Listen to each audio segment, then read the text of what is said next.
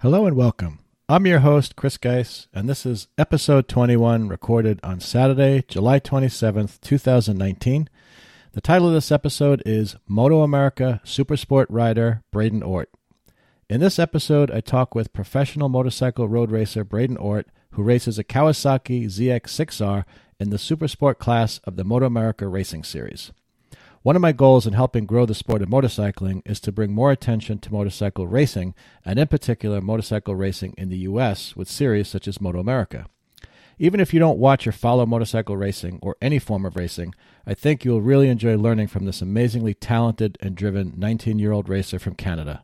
I hope you enjoy this interview as much as I enjoyed doing it.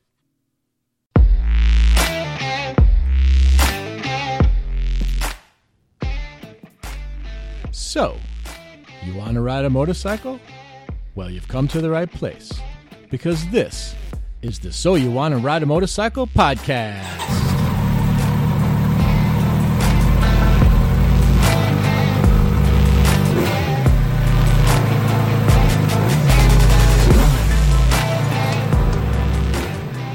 Joining me today is my special guest, Braden Ort, who races a Kawasaki ZX6R for the Ort Racing team in the Supersport division of Moto America.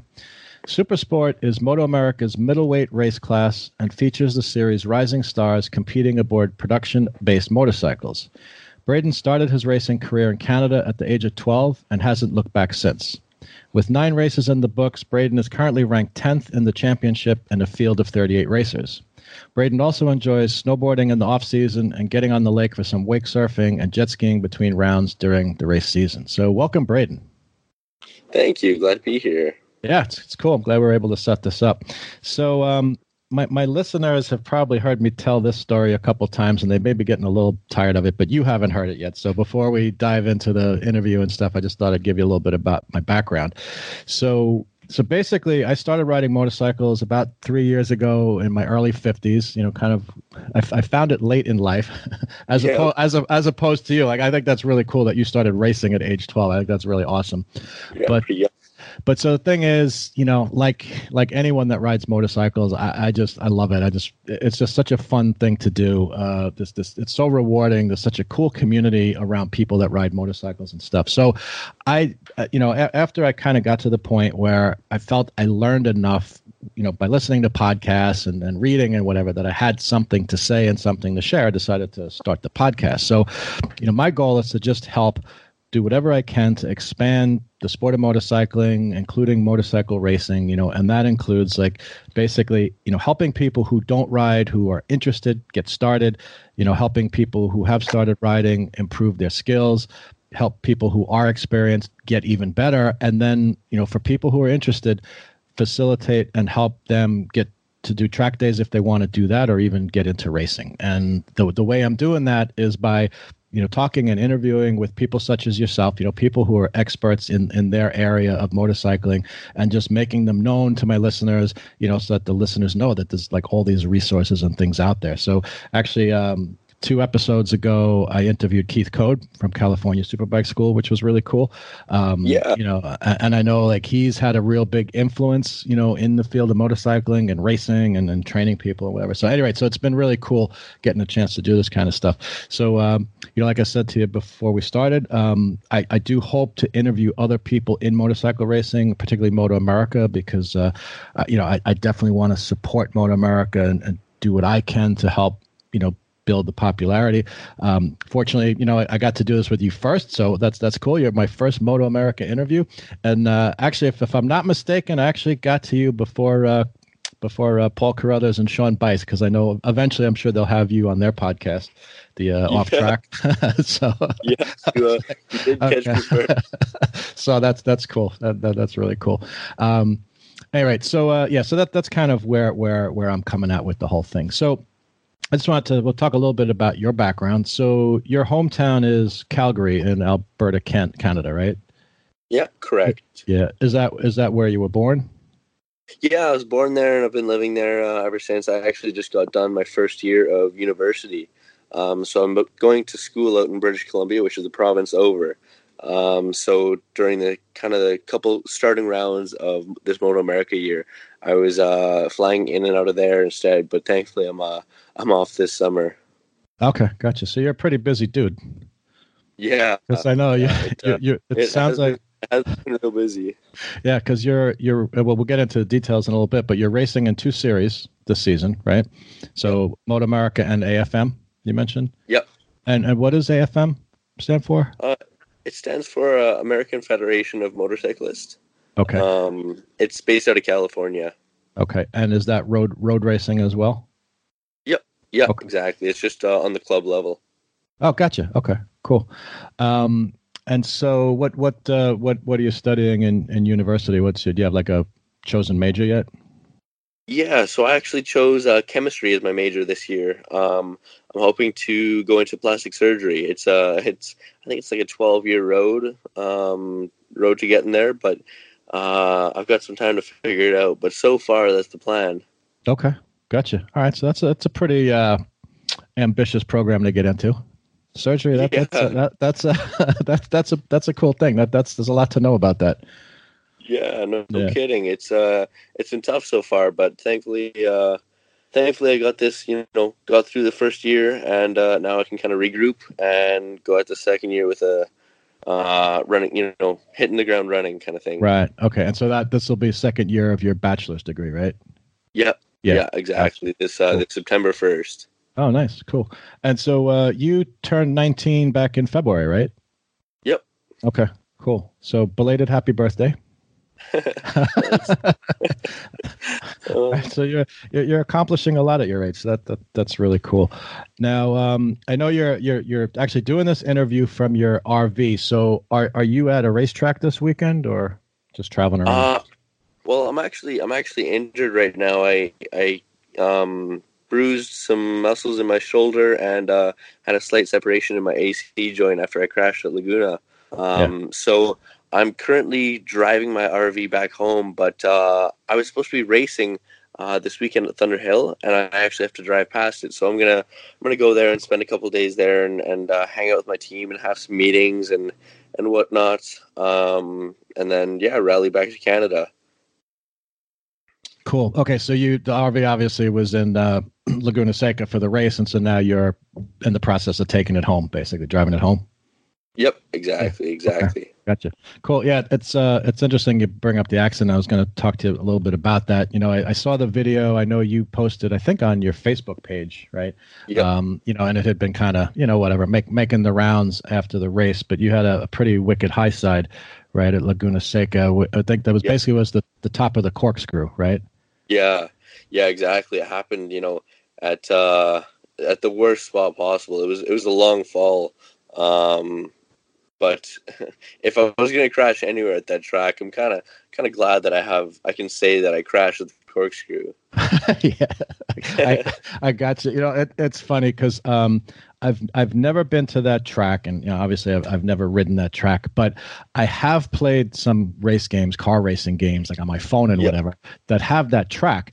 And so it's just kind of interesting because and I know this is, for racers, right? It's an important thing to learn a track so that, the way you're going to improve your times and whatever is you need to learn all the aspects of the track. And Keith Code, like in A Twist of the Wrist, he spends quite a bit of time talking about that, right? Like analyzing a track and understanding the turns and are they increasing radius, decreasing radius, on camber, off camber, how do you handle banking and stuff like that? It's actually really kind of interesting to get into all the technical stuff. But the point I was getting to is, so I've actually, I don't remember the whole track, but having virtually raced that track enough times, I actually know that whole section, right? Because you come up, it's basically an uphill rise, right? Coming towards the corkscrew, right? Yep. It's actually quite a bit of elevation change coming up. And then if I remember correctly, you're kind of, I think, sweeping to the left a little bit, and there's kind of a bit of a rise, right? So I'm guessing if you're not careful, you wheelie off of that, and then you kind of, I think, sweep around to the left, and then you just drop into the corkscrew, right? Which is basically, it's kind of a left, it's like a left kind of sharp right, sharp left, and then a right, I think, right before you head down towards the main, well, not the main straightaway, but I guess the start finish line. Yeah, exactly. And I think, like you said, elevation wise, I can't remember exactly what it is just for the corkscrew alone, but I know from from the top of the corkscrew until kind of it gets flat, just three corners later, I believe it's like a 10-story drop or something ridiculous like that. Okay. Wow. Yeah, which is why it's so difficult. And I know. I mean, really, like if I think about it, like the kind of really classic videos you see of either car racing or motorcycle racing are often like in the corkscrew. Like I just remember like years ago seeing some wicked passes by like Alex Zanardi when he was racing, and whatever, I think it was him and Jacques Villeneuve or something like that. And I've seen some like really cool stuff with motorcycle racing, and like MotoGP. I think it was. I forget. I don't know if it was last season or whatever, but it was like Marquez, and I don't know if it was Marquez and Rossi or something. But anyway, it's kind of interesting. Yeah, absolutely. That's the corkscrew is such a interesting and iconic spot that is where you'll find a lot of those historic passes. Mm-hmm. And I'm just so glad to have ridden that and experienced what it's like. Because honestly the video angles don't really give it credit. So it's kind of tough to really grasp what it's all about. But if looking back on those videos, it gives them a new respect. Yeah, no, absolutely, and it's interesting too because like I said, like just racing that track and then that section virtually, just like in a computer game, is tough enough. So I can't imagine what it's like on a motorcycle. Yeah, no kidding, no kidding. It is definitely one of the trickier spots because you can talk about kind of a rule of thumb for taking a cambered corner or like you said, like maybe an increasing radius or a decreasing radius. But this is so unlike any other corner. It's kind of tough to really get a handle of it. Mm-hmm. Yeah, right. I'm guessing it's the kind of thing like you could race that track 100 times and still feel you could improve, like in that section. Absolutely. Yeah. Absolutely. You're so right. Yeah, that's wild. So if you don't mind, I'll post the link to the video, your crash video on the show notes for people who want to see it. I mean, I think it's amazing. Like it was, like I said, it was a pretty wicked crash, and I know it looked like you were shaking quite a bit, just after kind of coming to a stop. But yeah, it seems all things considered, obviously you've got some injuries and stuff you've got to recover from, but it wasn't too bad, right? Yeah, it's for sure. Be warned. The video is it can be kind of hard to watch. But after knowing that I'm okay and whatnot, it's makes it a little bit better. So for sure, yeah, be great to post it, but for sure, be warned that it is a little tough to watch for some people. Graphic, yeah, for sure. And I'll put a note to that effect just so people know. I mean, from my point of view, like I hate to see things like that. Like I never want to see anyone, whether it's a road rider or racer, whatever, get hurt, right? Like we're not, no one wants to see that, but. I think for someone that's willing to look at the video to see, right, because one of the things I try to promote as much as possible is safety, whether it's on the street, on the track, whatever, and equipment and, having the right gear and whatever. And I think, someone who's willing to take a look at that video and say, hey, Braden came out of it pretty good, and in large part, I mean, obviously you're trained. I'm sure you're in very good physical condition. You're younger, right? So you bounce back quicker than people like myself. Yeah. But still, like, I'm sure the gear was a big part of it. Like from your perspective, what's your thoughts about the gear? Like, in what ways did that help you protect you? Well, so I'm wearing Cortec leathers and a Shoei helmet. Okay. And I'm sure when if anyone out there takes a look at that video, you'll see that it's a big drop that I had and a very hard hit. Just the way that I came off was perfect for inducing injury. But my helmet, my body hit and then my head actually slingshotted right into the ground.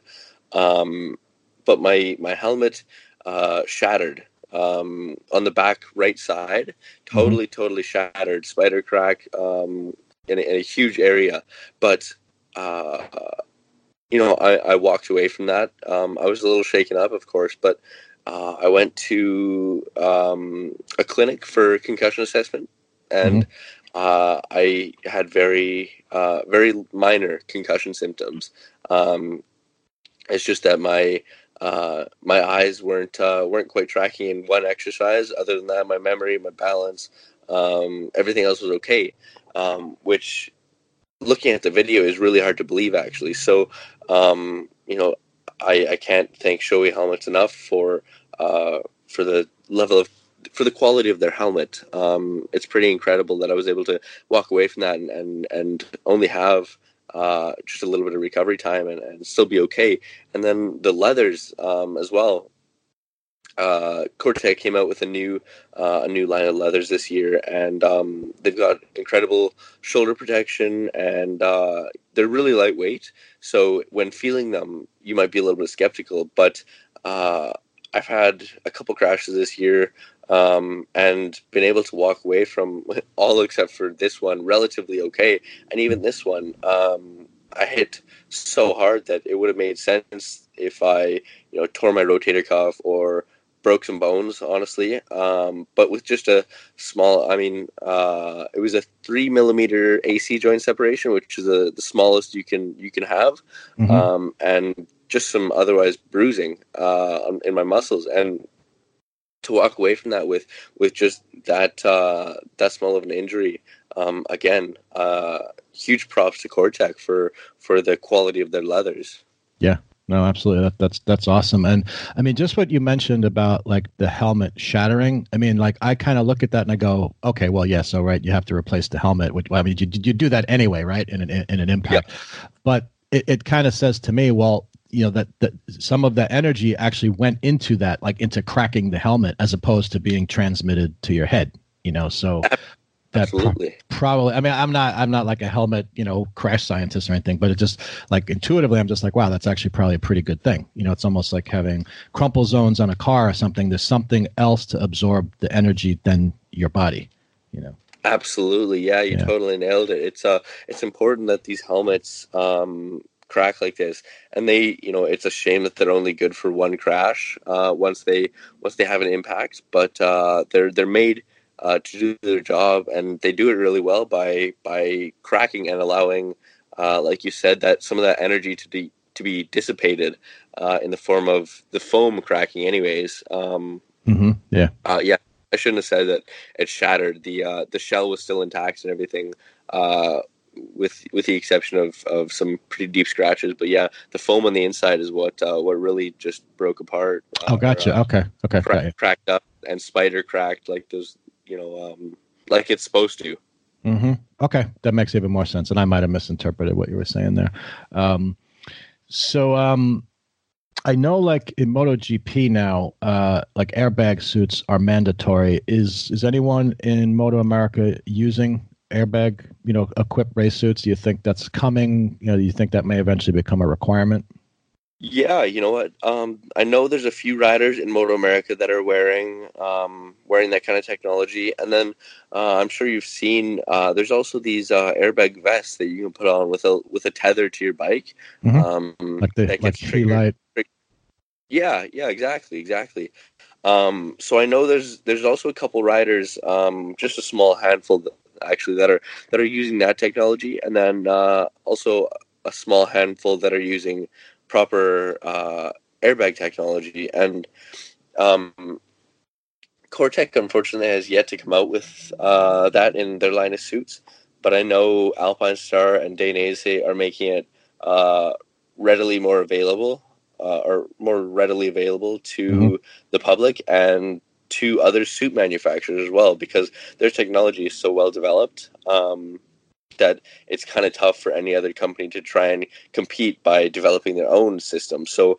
they're making it a safer racing environment and riding environment by allowing other suits to try and adapt their technology to their own suits. So I guarantee you we're going to see pretty closely in the near future uh, other other suit manufacturers coming out with airbag technology, because I know for sure the Alpine Star and Dana Ace suits, the full race suits with airbag, are they're not cheap, Mm-hmm. for sure. But by allowing other companies to use their technology, I think it's going to bring down the cost and make it more available for a wider range of people, and make the whole motorcycle world a safer place. Yeah, that's actually a really good point. That as they license their technology to other manufacturers, right? You get it in more and more suits, more broadly available, which does a lot of things. One, there's just more people protected. Two, like you said, they can start to amortize the cost. So maybe the adding the airbag protection to a suit starts to go down in price, and then even maybe that provides the money that it's easier for them to continue the research. So that and product development, so that they get even better and better. I know one of the things I've mentioned on a past podcast episode is Dainese has now their Smart Jacket, which it's kind of along the lines of like the Helite vest, except it has the microprocessor technology built in, right? So there's no tether to the motorcycle. It automatically arms itself, and it knows when to deploy. It's actually interesting too, because I was reading that vest will not work with electric motorcycles, because the way it arms itself, like once you turn it on, it needs to sense some vibration in the motorcycle, and then it will activate, and it turns itself on, right? So that if there is something goes wrong, it knows how to deploy. So electric motorcycles, because they're so like quiet and whatever, and they don't vibrate, it doesn't work right now. I'm sure they'll address that. Yeah. So I thought that was kind of interesting. Yeah, very interesting. I don't know actually what kind of technology is in the Dainese and Alpine Star suits, like the D-Air system that they have. Yeah. But I also know that electric bikes are making a huge steps into the racing world. Like I believe at some of the MotoGP events, they have Moto E now. Supplemental. Yeah, and ESBK, eSuperbike, and whatnot. It's pretty incredible to see that world. It is pretty isolated, I feel like, right now. But that's another thing that I wouldn't be surprised to see that making a huge come into some of the racing series, even Moto America, World Superbike, MotoGP, British Superbike. I wouldn't be surprised to see that as another class here within the next couple of years, and that's another thing that is pretty expensive still. So I think as more people are getting into it and seeing how cool it is, I wouldn't doubt that we see also those costs going down and see more people trying it out. Absolutely. I think you're right. And it's interesting because electric bikes have been racing for quite a few years now in Isle of Man. It's at least a couple years in the Pikes Peak hill climb. Although I just saw an article recently, I think it was on Asphalt and Rubber, that the Pikes Peak organization has decided, because of the tragedy just this past year, Carlin Dunn, I think was his name, lost his life racing, right? They've actually decided to stop motorcycle racing on Pikes Peak. So that's... Oh, is that right? Yeah, I mean, I get it. It's a tragic thing. Like I said, you never want to see people get injured or die or anything like that. Personally, I'd like to see them continue. Maybe that'll change, but I guess right now there's so much upset surrounding that they've decided to announce that they're not going to allow it anymore.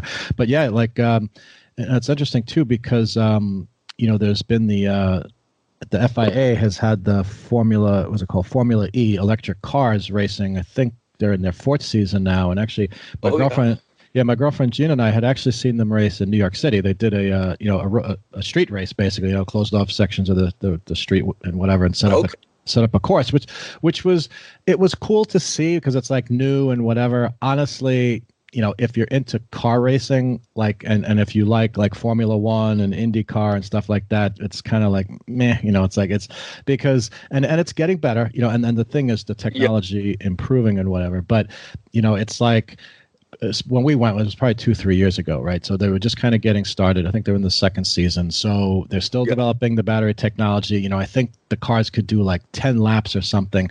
And that actually included switching cars. Like midway through the race, like instead of getting gas, the driver would go into the garage, jump into another car that was fully charged, and finish the race, which is kind of weird. And Yeah, the other thing they talked about, and I know this is an issue on motorcycles too, and it's getting better, is that you have lots of problems with heat dissipation, right? And the more energy Yeah. you discharge from the battery, the more concern you have about the battery overheating and whatever. So they actually have all kinds of sophisticated software on board these electric race cars so that if things are overheating, kind of like a fuse or circuit breaker in a house and with your electricity, if things are overheating, the car either shuts down or diminishes the power or whatever. And so at least at that time, part of the strategy they said for the drivers was to not push the cars so hard that they were going to overheat and then the thing was going to shut off on them. So it's just it's like a different style of racing. Totally. And it's a shame that they have to try and take that strategy of not pushing the car quite as hard to prevent it from overheating. But I really feel like given how much torque they can apply so much quicker than gas engines, I really feel like it's within the next couple of years when they start to figure out, like you said, some of that heat dissipation issue and the longevity issue with the battery life. I do think that we'll probably start seeing some close lap times to the gas, like typical, just regular motorcycles, gas engines and whatnot. Oh, definitely. I really think that's kind of going to be the way of the future. But it is really hard to get over what it's like to hear one rip by and there just being no sound. I remember watching a video on Instagram actually of a what was it? E-Superbike, a start, and you usually when you watch the start, you get ready to hear all the bikes ramp up and just unbelievably loud. But there, it was just hissing. It was the weirdest thing. Yeah, it's a different kind of experience, and it's interesting too because you mentioned like MotoGP now has the Moto E series, and I know they've held at least one race. I don't know if they've done a second one yet, but I was listening to an interview with one of the riders, and his name escapes me. He's a British racer, I think, Smith, maybe. I forget. But anyway, it was interesting to listen to him because he was talking about the difference in racing, gas-powered bikes versus the electric bikes. And in particular, he said, because the e-bikes are so quiet, right? Relatively. I mean, there's still the transmission, the gear noise, right? So that you kind of have that high-pitched whining sound, which kind of sounds cool in its own right. To me, it ain't the same as a MotoGP or like Moto America, Superbike. It's still not that cool, but it's interesting, right? It has its own characteristic, its own quality. But what he was saying, was the bike is so relatively quiet that when he was doing sharp corners, he could actually hear his knee puck scraping on the track, and it was distracting him from listening to the bike because even though it's electric, he's like, still there's things I guess I never thought of it, but I guess racers use their hearing a lot. It's like listening to the sound of the motor and the transmission, and the drive and like knowing how that relates to what they're experiencing on the bike. So he actually switched, he didn't say what it was, but a different material knee puck that didn't make as much noise. So I thought, wow, I would have never thought about that being a problem, Yeah, no kidding. Kidding. Yeah, normal MotoGP and super bikes and all sorts of road bikes, the noise becomes an issue. And hearing your knee puck drag on the ground is never really an issue, but that's really really interesting actually. Yeah. So it's just I guess the point was it got me really thinking, and his point too was, hey, it's similar, it's motorcycles, but it's a different kind of racing. So now there's more different nuances to it, different things to learn and adapt to get really good at it. So that's interesting. Yeah, absolutely. So just briefly, just going back to your accident at Laguna Seca, do you have an idea like what happened, what went wrong? Yeah, so we made some setup changes from Friday to Sunday.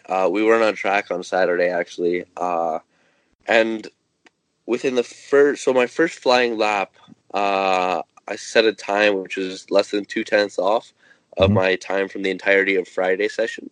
The Friday sessions. So I was feeling really good about the bike, and then actually on my second flying lap, I just tuck the front also in the corkscrew. I just used a little bit too much curbing, and they've got that really stepped out curbing there. Yeah. So a little bit too heavy on the front, and the front wasn't able to hook up. So I actually had a little low slide there, and got the bike in. They got it fixed. It just needed a foot peg and brake guard, and I think a new clip on or had something bent, something like that. And then I went out, started my flying lap after they were able to get it fixed, and came up towards the top of the corkscrew, and I remember everything being the same, and my direction change was just a little bit quicker, and from left to right, my rear end, the rear tire actually came off the ground and drifted about, I want to say like a 12 inches, 10 or 12 inches over to the left. And then when it finally set down, it, how do I say this? When it hooked up, it then simulated a high side, and the rear end of the motorcycle shot over to the right and shot me kind of over the front of the bike and down the corkscrew. So it wasn't a typical crash. It was pretty weird for that to happen, for the rear end to come up during a direction change. And I've never had that happen, and I've also never seen that happen in the corkscrew. And given that I'm on a new manufacturer this year, it has been a little bit of a learning curve, learning its characteristics and whatnot. So it definitely wasn't something I was ready for, or expecting rather.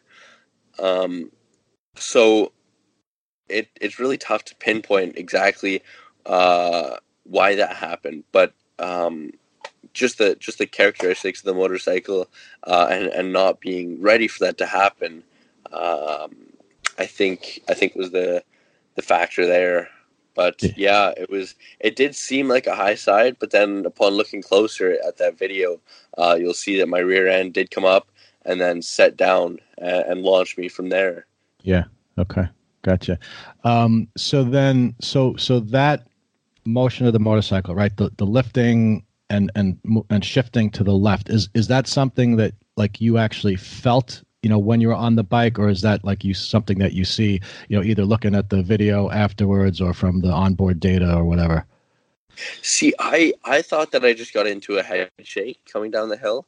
Oh. I didn't initially know that the rear had lifted up. Yep. Because even though it drifted over about 10 or 12 inches, it only lifted up about an inch and a half. Right. And I didn't exactly feel that. So when I was able to get the video from the producers and then really analyze it, that gave me a better understanding of what really happened. Yep. Gotcha.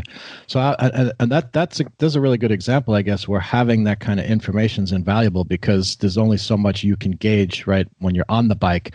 And so without the benefit of all the camera angles or whatever, you wouldn't be able to figure that out, right? You wouldn't know that that's what happened and kind of help understand, one, what went wrong, and two, maybe how to prevent it in the future. Totally. Yeah. It's,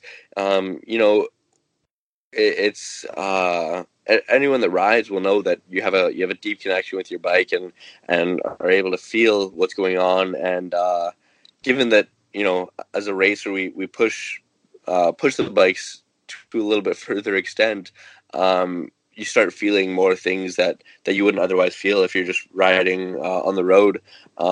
So I do have a wide range of feelings from the bike, but that definitely wasn't one of them. And they weren't able to see that on the, I've got a full data acquisition. And I'm not sure if they were able to see that or not on the,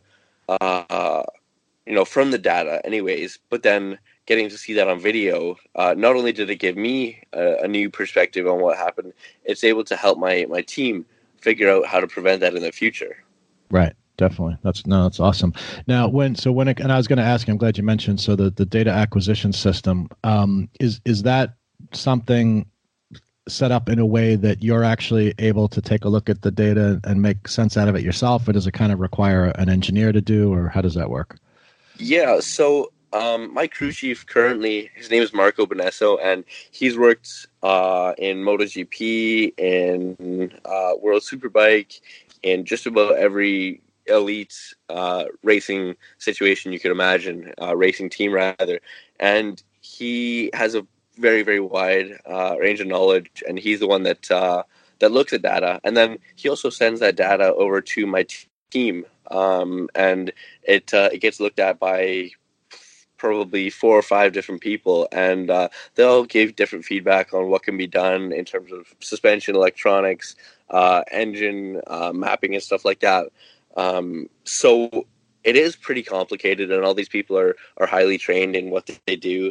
But just from a racer standpoint, without any formal learning in this aspect, I'm able to see some things like my throttle position and my brake application and whatnot, and relate that and try and, for example, a big thing I try and do when looking at the data is figure out if there's a big gap between when I apply, from when I'm trailing off the brakes until I apply throttle. So trying to limit the coasting time is something I really look at.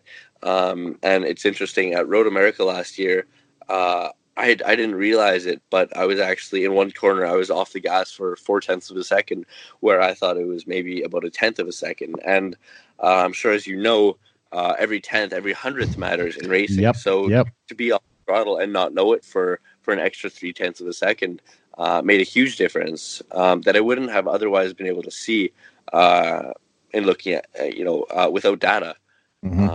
So I do try and understand it as much as I can, but there's so much that goes into it. There's I think on my bike there's probably north of 100 sensors, and it's just a super sport bike. Right. There's so much you can see, so much information about the bike that I mentioned being able to feel a lot of things, but there are so many things that you just can't feel, that the sensor are picking up on and whatnot. And I in 2016 I raced World Supersport. It was actually a subdivision that I raced called European Supersport. So we just did the European rounds. But my data technician over there, he was another highly experienced data technician and had worked with plenty of high-level racers. And he was the one that actually started teaching me some of these things about what to look for and how to actually look at data. So ever since that, I've been trying to learn as I go. And even if I'm just watching my data technician, my crew chief, watching what they're doing, I like to try and learn as much as I can. And at this point, I'm still pretty oblivious to 99% of the things that are out there, but it's so important to try and learn about what's really going on, more than just what I can feel. Sure.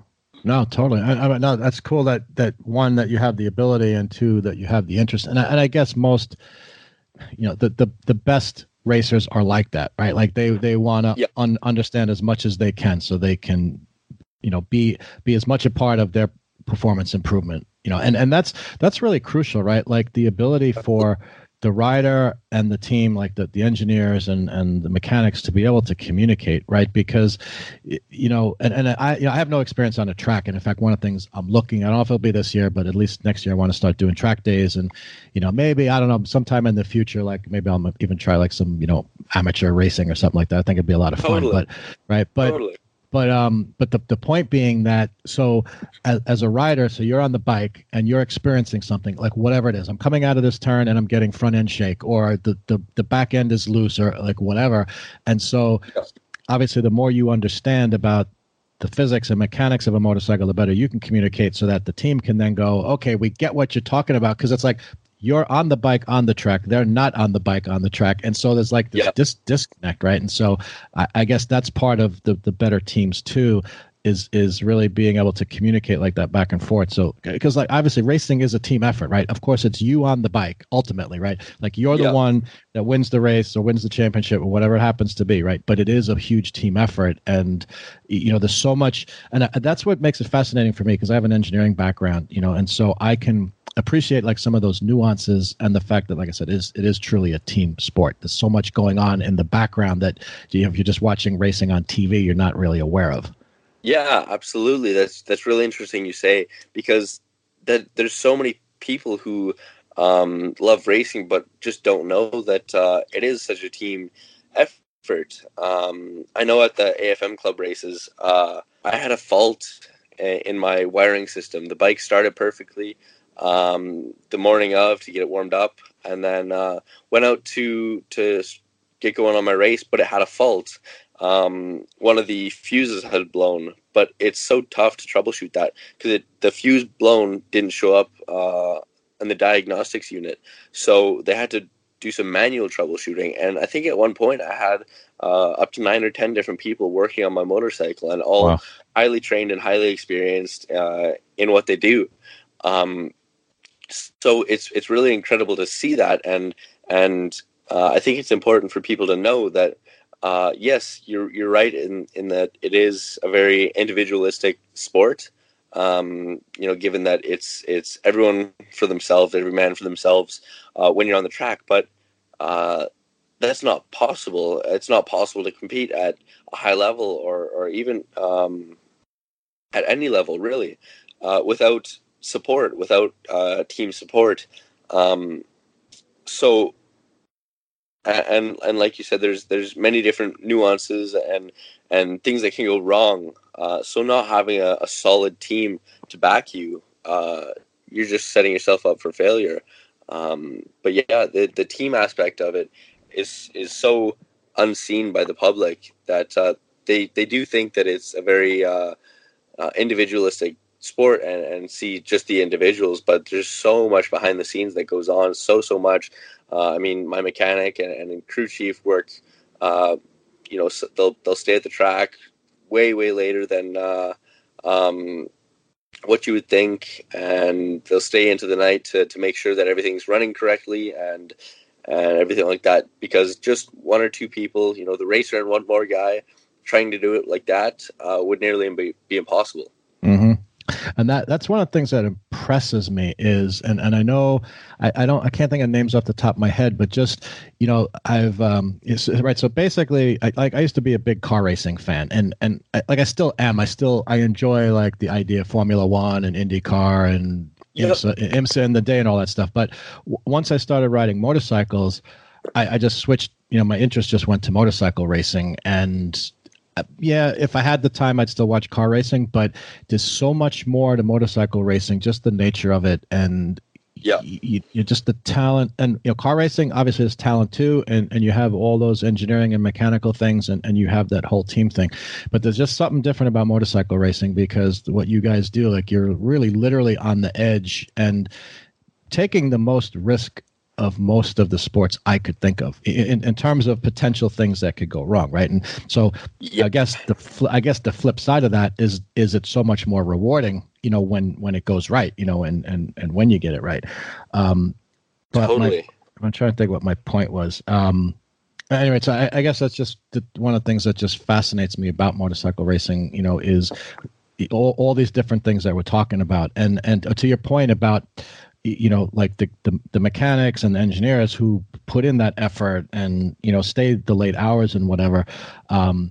It's interesting for a couple of reasons. One, I know I've heard interviews like with engineers and things where they're like I don't go home at night until I'm confident I'm giving my rider the best bike I can put together, like the best and the safest, right? Because you think about that, it's like, I have enough concern. I don't do like anything major work-wise on my motorcycles, but like whatever. I check the fluid levels and this and that, and eventually I would like to start wrenching on it more.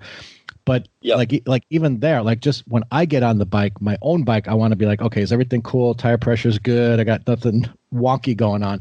And then to think about doing that, well, it's a good example. Like my girlfriend, I'm of course careful with my bike, but if I'm doing anything with her bike, I'm even more careful because it's like now it's not just my life, it's somebody else's life. And so I could see a mechanic or an engineer being like, all right, so my racer is going to be, hitting 160, 70, 80 miles an hour on this bike on the straightaway tomorrow. So I think I'm going to put another 15 minutes into this, Yeah, that's so interesting you say that, I do mention that it is a team effort and whatnot, and racing is also a business. Whole side of it can be pretty frustrating and tough at times to try and make everyone happy, and everyone wants to win, of course, and it's pretty frustrating when anyone's not. But I have the best relationship with my crew chief and my mechanic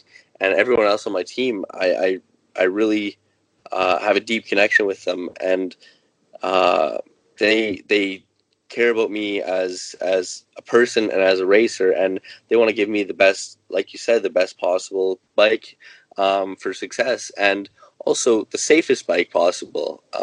So I know my mechanic has put in hours upon hours and stayed until 2 a.m. sometimes, just trying to figure out how to make it safe and fast and ultimately successful. So they're so deeply invested in it and invested in what they do and how they do it. Yeah, totally. And yeah, that's interesting, because one of the things I was thinking as you were saying that is, I talk a lot on my podcast, and I just think motorcyclists in general talk about the community, like the community of motorcyclists. It's like once you start riding, it's like you're kind of automatically adopted, into this fraternity of people who are willing to help you out and share information, whatever. And yeah. I'm kind of looking at it going, what you have in racing probably even takes that to a much higher level. Like the like on a successful racing team, and that doesn't necessarily have to mean winning championships, right? Successful racing team, like working together and everyone's, like yep. doing the best they can. The sense of community, like of a team, must be tremendous. Yeah, that's exactly it. It's incredible to see people from so many different backgrounds. My mechanic is Nicaraguan, and my crew chief is from Italy, and I've got some people working on my team that are from all around the world, from America and South America and Europe, and anywhere you could imagine. Just coming together and being able to connect over this one common thing, which is motorcycles. It's really incredible to see that, because they wouldn't have 99.9% chance are that they would never have crossed paths otherwise. But it's so cool to see that motorcycle racing brings all these incredible and unique people together, and they're able to create bonds over motorcycle racing that they otherwise wouldn't have been able to do. So it's really incredible to see that as well. Yeah, totally. And it's interesting, like as we're talking about this, I'm like going like this is exactly the kind of stuff we're talking about, is like the things I want my listeners to hear, because like you said before, like some people like watch racing and they're like, well, okay, fine, it's like it's an individual sport, and guys go out there on motorcycles and they go fast and they try to beat each other, right? But when you understand more, and it's actually, I'll even back up a second, right? Because the way I started covering Moto America is before I started my own podcast, I was a co-host, I actually still am, on another motorcycle podcast called Throttled, and one of the guys there had been covering MotoGP and American Flat Track, and Kevin, who started the podcast many years ago, after I joined, was like, hey, we've been thinking maybe we should cover Moto America. Would you be willing to do that? And I was like, I don't know, Moto America, it's like MotoGP is where it's at, and it's like, well, okay, but Larry's covering it already, and so like, okay, fine, like I'm part of the group here, I'll help out if that's what you guys need. Yeah. So the point is, and it's not like I had a bad opinion of Moto America or anything, but it's like, oh, MotoGP, that's the thing, right? Yeah. And okay, fine. Yeah. That is still probably, other than maybe Isle of Man, the highest level of motorcycle racing in the world is MotoGP. But totally. The point I'm getting to, and this is why I want to talk to people like you and whatever for the benefit of my listeners, is once I started covering Moto America, and I started watching the races, and I started learning about the teams, and I started learning about the racers and the bikes that they were on, I was like, this is really fascinating. Right? Because it's often the case. The more you learn about someone or something or a subject, the more you begin to appreciate it, because you start to see what's in there that interests, or that there are things there that interest you, and there are things that align with what you're all about and whatever. And so, like now I'm like, I'm like proud to cover Moto America. It's like, yeah, okay, so good. You did MotoGP. That's nice. Now let me tell you what's happening in Moto America, you know? That's really cool. Yeah, and so that's why I'm like, hey, I want to do, this is unofficial, like I'm not a spokesperson for Moto America, but I want to just do what I can through the podcast and, I'm on Facebook and whatever, just to help spread the word, because there's some really cool stuff going on, like everything we've talked about so far that people need to know about. And I think the more they do, the more it's like, oh, wow. Oh, wow, that is a team sport. Let me check that out. Or racers are athletes, because that's a thing too I've run into, people like, well, racing's not a sport because you just get in a car, you get on a motorcycle and it carries you around. And it's like, I've even said to people, it's like, have you ever like gone to a go-kart track and like done a lap as fast as you can in a go-kart? Because I'm telling you, I've done that. Like, Florida, like they have these tracks, you whatever, you can race for $3 a lap or something, like a little go-kart. Yeah. And I just know it's like, if you're pushing it to the limit, like going as fast as you can, there's no power steering and there's no power brakes, you're going to feel it. Like you're going to know, you're going to know you did something, right? And so for sure, whether you're in a race car or a racing motorcycle, dealing with the G-forces and all the body motion and stuff you guys have to do, I mean, that's got to be a workout. Absolutely, yeah. I run into all sorts of people that'll say, oh, don't you just sit there and twist the throttle? And I've kind of come to the point where I just go along with it and say, yeah, sure. Yeah. But it's really so much more than that. I mean, I'm currently on a pretty strict diet in the past 5 weeks. I mean, I'm already my body type. I'm not set up for success. My dad is a very muscular guy with broad shoulders, and he's got a big build, and I'm not really set up to be a motorcycle racer like one of the typical jockey. But I've been on a pretty strict diet and lost 14 pounds over the past 5 weeks rather. And I'm even before doing that, I didn't really have a whole lot to lose in terms of body weight, body mass. So in addition to that, I'm also on, 6 or sometimes 7 days a week of training.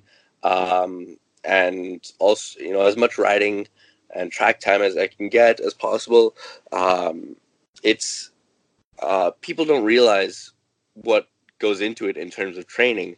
And I can tell you that last year and the start of this year, arm pump was a really big issue for me, where I don't know the exact problem or the definition of arm pump, but when your arm kind of swells up and the blood supply is cut off and or to a certain extent, and my hands anyways were going numb, and that's just from trying to muscle around the bike and from the vibration and braking. I only brake with one finger, which is probably another reason why that I'm having that issue, but also applying throttle and everything like that. And also all while leaning over, and your body's all twisted up and stuff like that. And, I couldn't get over this issue. Last year, it actually caused me to crash because I just didn't have that connection with the bike anymore. Mm-hmm. After I crashed, first round this year, after I crashed, I decided, hey, I got to change things up. And this was after a very rigorous training program that I've been on for 2 years. And I thought that I was doing everything perfectly in terms of training. And then I realized after I crashed because I got an arm pump, I said to myself, hey, maybe I need to take this up another notch. So I've started to do all sorts of cardio multiple days a week and some weightlifting, but not to build muscle. And that's kind of a side to it that so many people don't see. They just will see the racing or interviews afterwards, but it is totally a full-time job. And I mean, I'm, like I said, training and committing myself to eating clean and taking care of my body and doing rehab when I have an injury like this, and doing everything possible to just be in the best possible physical fitness. So that's another thing that I think is important for people to know, is that there's so much more in terms of physical training that goes into it, and it's pretty impossible to try and run anywhere near the front without that. Oh yeah, I definitely could understand that. I mean, it's actually interesting. I mean, this is, nowhere near the level of what you're talking about, but it's funny because when I started riding, whatever, 3 years ago, right? I started seeing pictures of myself on my motorcycle, which was I still have it actually, Kawasaki Vulcan S, a sport cruiser, and like the gut that I had, beer gut, was becoming really obvious to me. Anyway, long story short, I was like, this is not good. What am I doing? It's like I enjoy this. I wanna. I found this sport that I really love doing. I want to do this as many years as I can, and so I got on a weight loss program basically. I lost like 40 pounds, right? So I'm now at the point where I still got some pounds to lose, but it's like I just feel so much better on the bike. My stamina is better. So there is, like, I definitely understand what you're saying with that connection. And I know, even like if I go on a weekend trip and I'm not doing 180, 70 miles on the straightaway, and I'm not experiencing the G-forces and stuff, but if I take the bike for a weekend, I've got a naked bike. There's no windshield, right? So you're doing 70 miles an hour. You're getting hit with 70 miles an hour of wind for hours on end, kind of thing, right? Yeah, totally.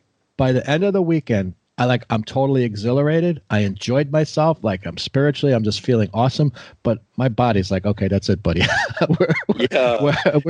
we're done. Like it's draining, So absolutely, yeah, you're totally right in saying that it is so draining. Riding a motorcycle is very, very physically demanding, and which is why it's so frustrating when people say, "Oh yeah, don't you just sit there and twist the throttle?" And yeah, sure. I've just been, because it's so tough to explain to people that aren't familiar with motorcycles that there's so much more to it, and it's without actually sitting on a motorcycle and riding one for a weekend or racing one.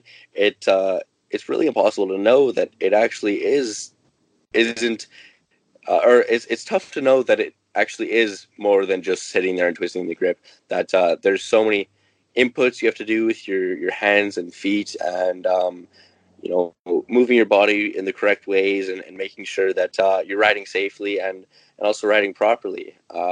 There's so much more to it that people need to understand that, Yeah, absolutely. And it's interesting too, what you had mentioned about like the arm pump and numbness and stuff. I don't think I've ever really experienced the arm pump per se, but in riding, and I'm just talking street bike, like riding highway for a couple hours or something like that, I've definitely experienced like numbness in the hands and kind of thing. And aside from being uncomfortable, and it's largely in part from vibration. Like, I know that's part of it. Like motorcycles that vibrate more, I tend to have it more. But the other thing is, the more I'm educating myself on riding, like reading, Keith Code's A Twist of the Wrist, and the more I'm educating myself, the more I'm realizing it also has a lot to do with, like you're saying, my body position and what I'm doing. And like if I'm gripping the handlebar, and it's kind of funny because I had read this, it's like numbness can come from just grabbing the handlebars too tight. You're just holding on too tight. And I'm like, yeah, come on, I'm not holding the handlebars tight. That's not, that can't be what it is. And then I started to think about it more and read about it more. And I think it was Fast Eddie, who's a guy that's into just helping people get safer on motorcycles, who had, I think in one of his videos, he made the point of like, kind of imagine, holding your handlebars with like a raw egg between your hand and the handlebar. Like that kind of level of pressure is what you want. And when I started to actually do it, not just be like, oh yeah, I do that, but actually like, am I really doing that? I realized how much more comfortable I was, and I definitely was getting the numbness much less frequently, or it would take a lot longer. But the thing is, I know, like I've ridden, like let's say I'm doing an hour and a half, 2 hour stint on the Parkway, Expressway, or so highway, whatever, right? And now it's time to get off at my exit, and I'm like, wow, like my throttle hand is actually, it's numb, and it's like I'm having trouble working the brakes. Like it takes a minute to get the feeling back. So I'm like, yeah, I could see how, one, it's disconcerting, and two, it's dangerous too, right? So if you're not managing all that stuff, if you don't know what causes it, and you're not doing something to lessen it or stop it, you're in trouble. Yeah, absolutely. It it's really scary when you're riding and things are going well, and then you try and brake or apply throttle or whatever it may be, and you can't because you just can't feel your fingers. You're very right. It's very very scary. Yeah, yeah, totally. Especially when when you realize you're doing 150 miles an hour, or something like Yeah, that. yeah, right. Uh, so, but so you're racing in the super sport class, right? And so Yep. in Moto America, right? So that's I was just looking at their website. So basically, that's bikes over 400 cc up to 600 four-stroke four-cylinder, or over 500 cc up to 675 four-stroke three-cylinder, or and I guess this is the class the spec you're in, right? Which is 600 cc up to 750 cc four-stroke two-cylinder, right? Because the ZX6R is that a two-cylinder? No, that's four cylinders. It is a four. The Okay. six. Yeah, Okay. because Gotcha. it hasn't made any strides into the series yet. With the exception of me, they've they're trying to bring it into the class by opening it up to that bike. Okay. Gotcha. Now, is that bike is a 636 cc, right? Yeah, Okay, correct. gotcha. And that's why I didn't think it fit in the first. But okay, so that makes sense. So Moto America, I guess, is kind of whatever, working with Kawasaki and whatever. They're trying to figure out how to make it. Well, Yeah. is your bike sort of not official right now, or Well, do you have like an they exemption or something? they're kind of in a certain sense making an exemption just because the bike is still although it's very developed and well put together by my team Graves Motorsports, they are making a slight exemption just because the bike is still very primitive in its development stages, and it's also um, not running at the podium right now. I So gotcha. there hasn't really been anyone to complain about it. Right. So if you were dominating, they'd be like, "Whoa, hang on a second." Yeah, and try and level it. Yeah, they try and level it out. But with his Suzuki's, Moto America has kind of made some exceptions with regards to them to allow them to still be racing because there's without it's kind of tough to know that those Suzuki's are actually pretty old, and they're still developing them somehow. But Moto America is allowing them to race, even though they might not strictly fit into the rules. Yeah. They are. It brings more people into the series and draws more fans and makes the racing more competitive. So what they're trying to do is make Kawasaki another front runner and get the racing even more competitive on that level. Gotcha. That actually makes a lot of sense, and I know that's one of I don't know the nuances of it, but it always struck me as one of the tricks of any racing series, and I know like NASCAR gets heavily criticized for it and whatever, is, like you said before, racing is a business, right? There's amateur club Yep. racing. Okay, that's fine. But this is pro racing, this is professional racing, and it is a business, and there's a lot of money Yep. at stake. And, so you have to understand it, at least in part, it operates as a business like any pro sport. Yeah. But that balancing act of, okay, so here's our rules and regulations, but you kind of for the benefit of the fans and for the race teams and the participants and the sponsors and the manufacturers, you kind of have to tweak things once in a while to like level the playing field, so at least everyone's got a shot. Now you don't want where someone's got an unfair advantage, but like technology constantly changes, and it must be a nightmare, honestly, for the guys in any series, whether it's Moto America, MotoGP, to be like, okay, what do we do with the rules this year? To keep it fair and keep it equitable, but keep everybody, and like you said, try to make everybody happy, which is never possible, right? Yeah. And then just keep everybody interested, because ultimately you got to have manufacturers participating, you got to have teams willing to to race, and then you got to have fans that want to watch. So it's like, Yeah. that's a big game. Yeah, absolutely it is. Absolutely it is. It's tough. Like this last year, I believe Yamaha was totally dominating, and it's I think JD Beach and Hayden Gillum were both on Graves built Yamahas, and they were walking away from the field. So it was tough for really anyone but those two to try and compete. So I believe Moto America kind of opened up to Suzuki and Kawasaki, and and have successfully done so because the racing this year is incredibly tight. Suzuki's running up front, there's Yamaha's running up front, and I want to say hopefully within the next couple rounds, I want to see that Kawasaki running up front as well, make the racing another step more competitive. Yeah, absolutely. And it's interesting that you mentioned that, right? So, I mean, it's just an interesting coincidence, not the reason I wanted to interview you, but, I'm a big Kawasaki fan. I've got the Kawasaki Vulcan S and I've got a Z900 RS that, my listeners know I talk about all the time. I love these bikes. But so I thought it was kind of cool connection that, you're currently racing on a Kawasaki.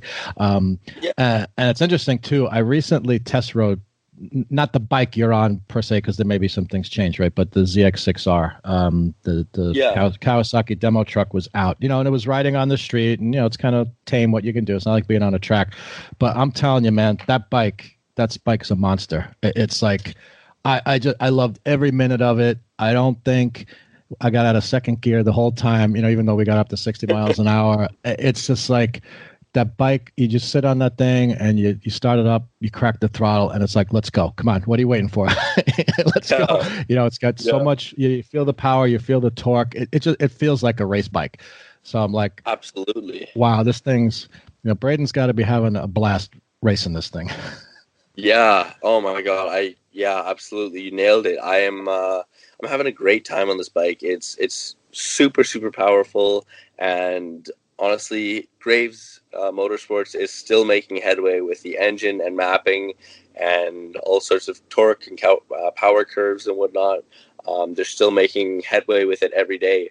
So I can't wait to see where it's going to go in the future. But I remember at VIR, actually, I think I was starting on the third row, and into the first corner, I was, almost running into the guy in first place. I was sitting in second from ninth to second just off the start. Wow. The bike is incredibly powerful, and the torque is unlike anything else. The Yamahas are, in terms of geometry, they're pretty aggressive in how they ride, and the Kawasaki is much more level in terms of the front and the rear. And I mentioned that the bike is still pretty primitive in its developmental stages as a race bike. Okay. So they're still learning a lot about how to set it up, because the bike inherently, the way it rides with a lot of rear grip. And Dunlop as well have been developing the rear tire a little bit faster than their front tire. So when the rear tire is just a little bit better and the bike has more mechanical grip from the rear, it can cause a lot of problems in terms of suspension and feeling from the front end.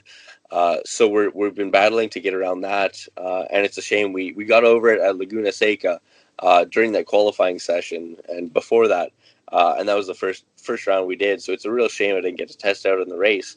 But I mean, there's so much potential to this bike, and so much you can do to it, and given the extra displacement, there's so much potential with the engine as well. I think it's going to be really competitive within a very short amount of time. Yeah.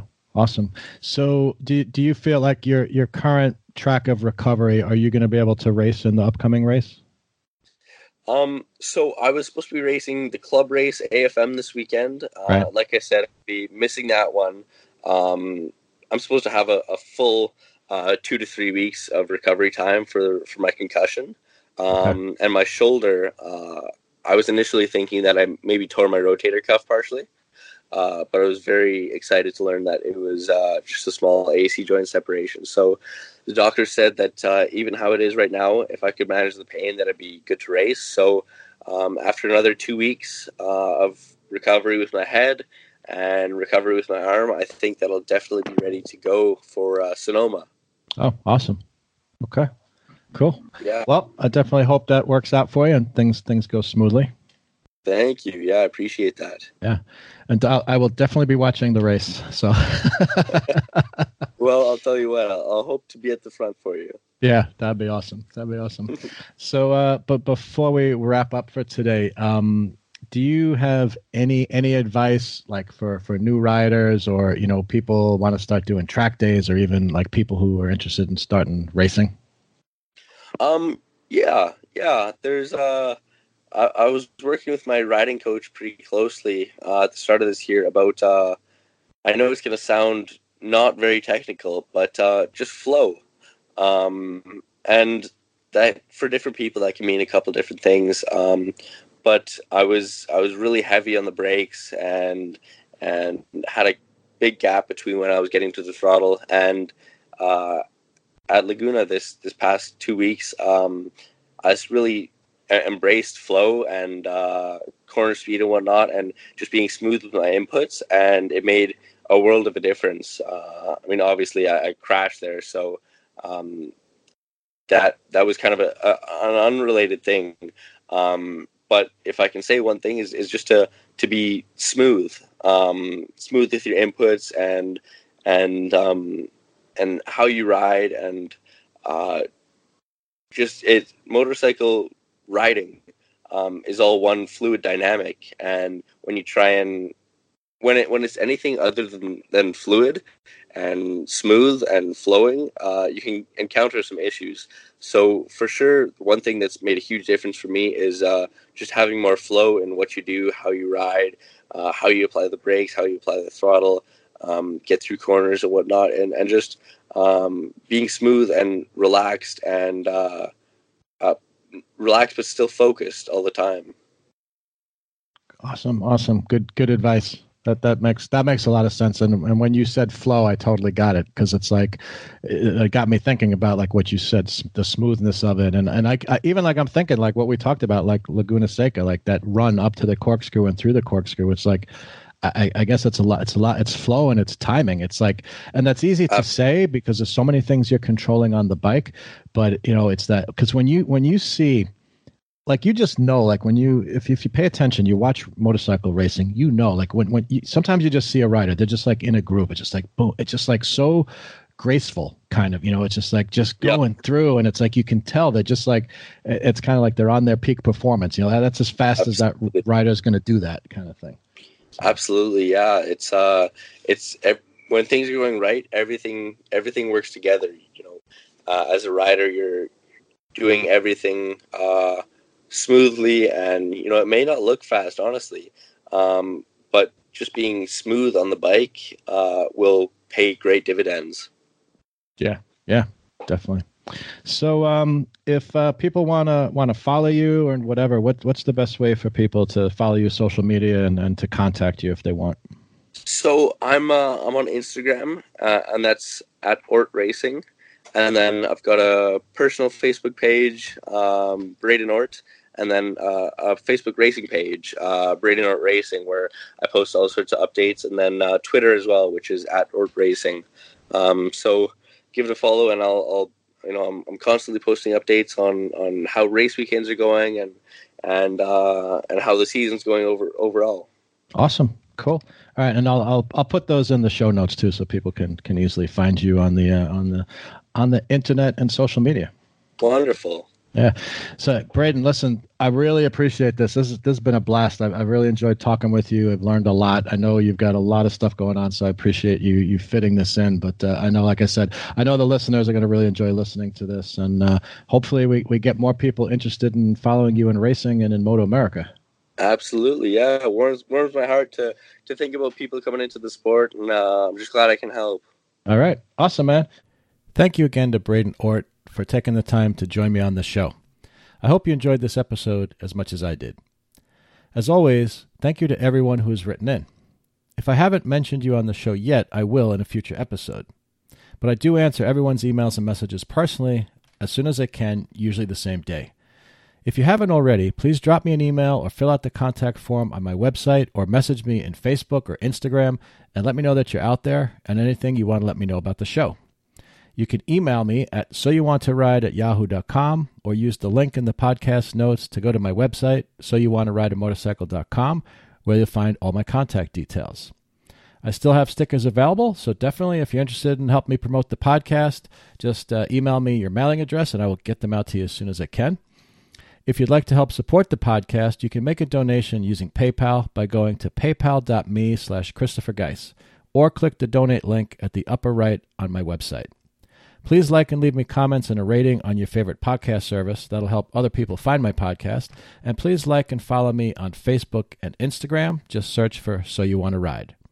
Please help me keep spreading the word and help me build my online and listener communities. Thank you for listening. And just remember, whatever you do, it's always time to ride.